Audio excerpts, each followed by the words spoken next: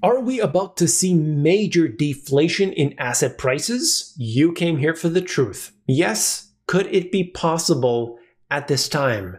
I said deflation. Yes.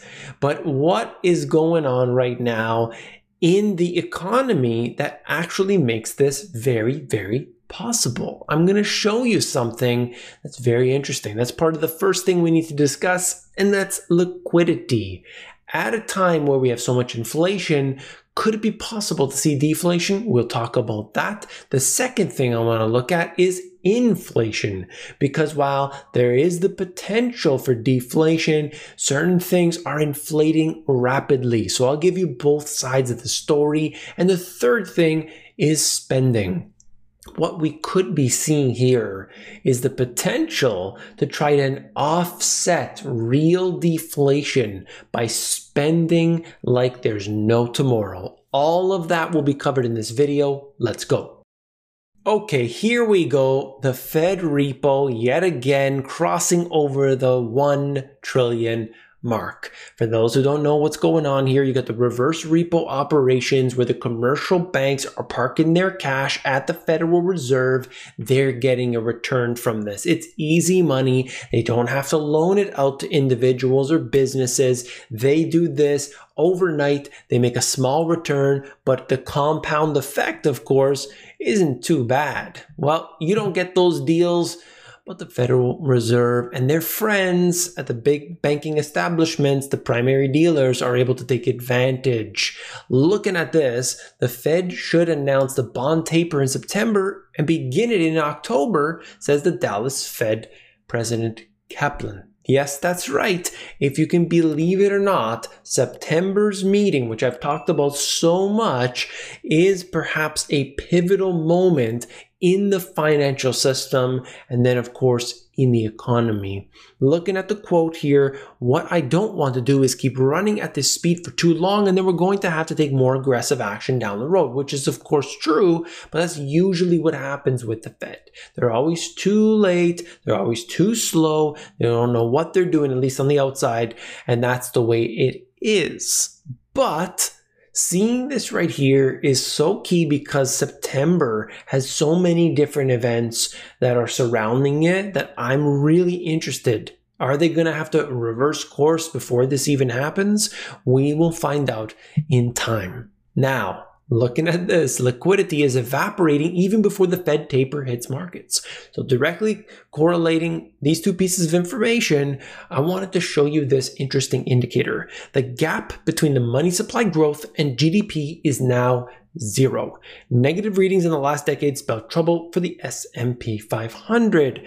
A measure of U.S. financial liquidity whose declines foreshadow two of the decade's worst equity routes is flashing alarms even before the Federal Reserve embarks on its planned winding down of asset purchases. So first of all, we don't know what's going to happen with the asset purchases, but it looks like they'll start winding that down, particularly with the mortgage-backed securities, because they have no business in that anyway.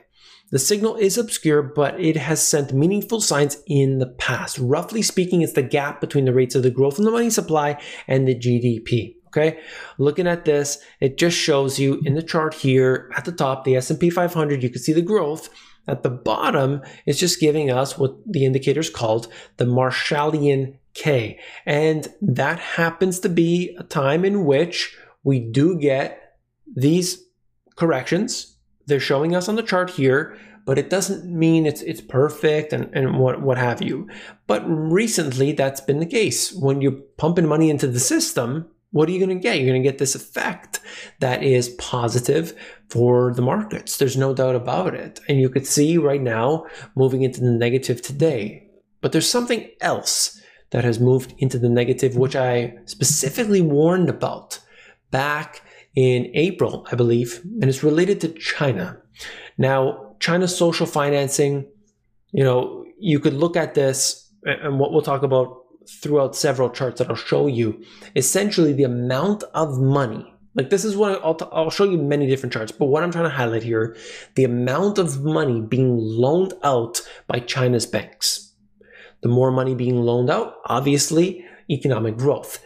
This has a lagging effect on the rest of the world. If China starts to slow down, if they start to feel this little, deflation, that's going to impact the growth in the rest of the world. Yardeni pulls up this PDF here, lots of detail. You could see it, many different indicators within it, but I'm just trying to show you this. China's social financing total. And if you could see where my mouse is right now, that's July 2021. And we have not seen levels like this since the beginning of 2020. We have not, you'll see many different indicators. China's social financing, bank loans, same situation. The PDF will be in the description if you want to check it out for yourself. China's social financing in the negative right here. China's social financing, again, just measured in different things. This is entrusted loans. There's so many, okay? That's one thing. This is a just different chart from Trading Economics. They pull this actually from the People's Bank of China. And the amount that you're seeing here, like I said, all of the last year we haven't seen it, but moving back into like February, March timeframe, that's the last time we saw this. It is growth, but it's very weak growth, okay? Look at this. China's M2 percentage growth declining again. It's still higher than what you would see in some other countries, but still compared to where they were, looking at it, on its own, it just shows weakness. This is from the PBOC. Loan extension and bond issuance slowed in July. Wow. You could see this coming in so many different levels. Corporate bonds, government bonds, all these different things that they're showing here. There is a slowdown that's happening today. That's a drying up of credit. And I think that is very key to watch because we have already seen signs of weakness.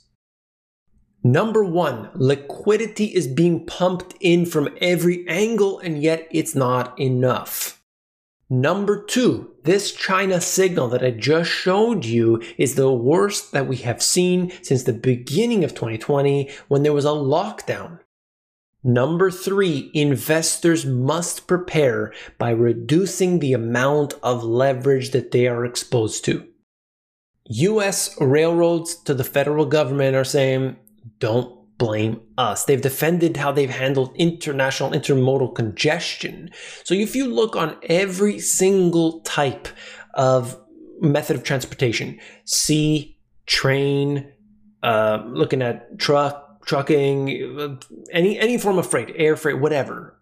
And especially the fact that I covered in that live video I did with the individual from the shipping industry giving us the inside scoop, confirming everything that I've said, is that every single one of them are experiencing delays and higher prices. Much of the congestion occurring at the intermodal rail terminals is ultimately related to factors beyond the control of the railroads, and the railroads are doing all that they can to improve terminal throughput. Interesting, right? There are more details in here, but I just think it's interesting how there could be something going on. That's all I'm saying. There could be more to the story than what we're being told. I wanted to bring that to you and you be the judge for yourself. Now, of course, you are paying more. That we know that. We know this information. But I think it's important that people understand the breakdown of exactly what's happening here. If you look at the CPI, or you look at the core PCE rate, you're going to get only one piece of the puzzle. You're only going to get part of the story. This shows you month over month and year over year accelerating dramatically. But of course, used cars and trucks, they're up quite a bit. Shelter is definitely up, but not as much as you would see, but the way that they measure it, that's the problem. Shelter, rent inflation, year over year change, both of these, of course, are starting to go up, even on their own measures. New cars and trucks are up like crazy. Used cars and trucks are up like crazy, but you can kind of see it leveling off. And the same thing here with the CPI, urban consumers, less food and energy. This right now, again, leveling off. This is just giving you the CPI, urban consumers, commodities, less food and energy year over year, and services as well. same situation, right? Headline CPI has surprised more to the upside than previously seen in the 24-year history of Bloomberg expectations. Unbelievable, right? This is the inflation rate, and you could see how they're suggesting right now maybe this is leveling off. We don't know that yet, of course, but I suspected, and what they initially had told us was that by the time we get into September timeframe, that this would be leveling off and perhaps starting to fall down. That could happen because we're going year over year measurements. Remember that. Looking at all of this, nobody really knows what's going to happen, but the government, with all of their spending, could accelerate this much further. Inflation has, at a minimum, paused for both the headline and the core figures. The monthly and annual numbers were stable or down for the last month. Based on the data, inflation is certainly not on an unstoppable increase, but of course, only time will tell.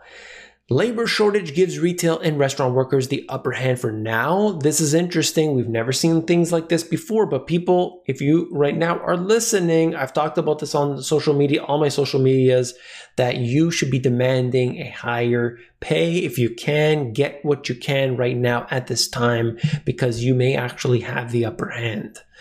Looking at this, the Senate voted to authorize more than $4 trillion of federal spending in less than 24 hours between Tuesday and Wednesday morning. If you scroll through here, you could just see that they want the $3.5 trillion budget reconciliation proposal. Is it going to happen? Is it going to go through? Looks like it. They give you the breakdown of what's all in here, but the CRFB estimates that the reconciliation proposal would result in roughly $1.75 trillion of borrowing, but they plan to spend it, and they could spend a lot more if they wanted. Who knows? Already today, taxes set a record through July. Real federal spending is up 47.7%. This is insanity. Look at that. We keep going higher and higher and higher. The July budget deficit hits $300 billion. There is no possible way that this is going to turn around anytime soon. You just can't stop that. Anyway, what can you do? That's just the way it is. If you want to be able to get around all the censorship and all the nonsense that's going on today, you've got to join up to the Insiders. The Insiders is my way to connect to you directly. It is totally free, of course. You can get it right here at this card or at themoneygps.com. And don't forget to hit that like button. I do appreciate it very much. And if you haven't seen this video already, you definitely want to check it out. Click it and I'll see you there.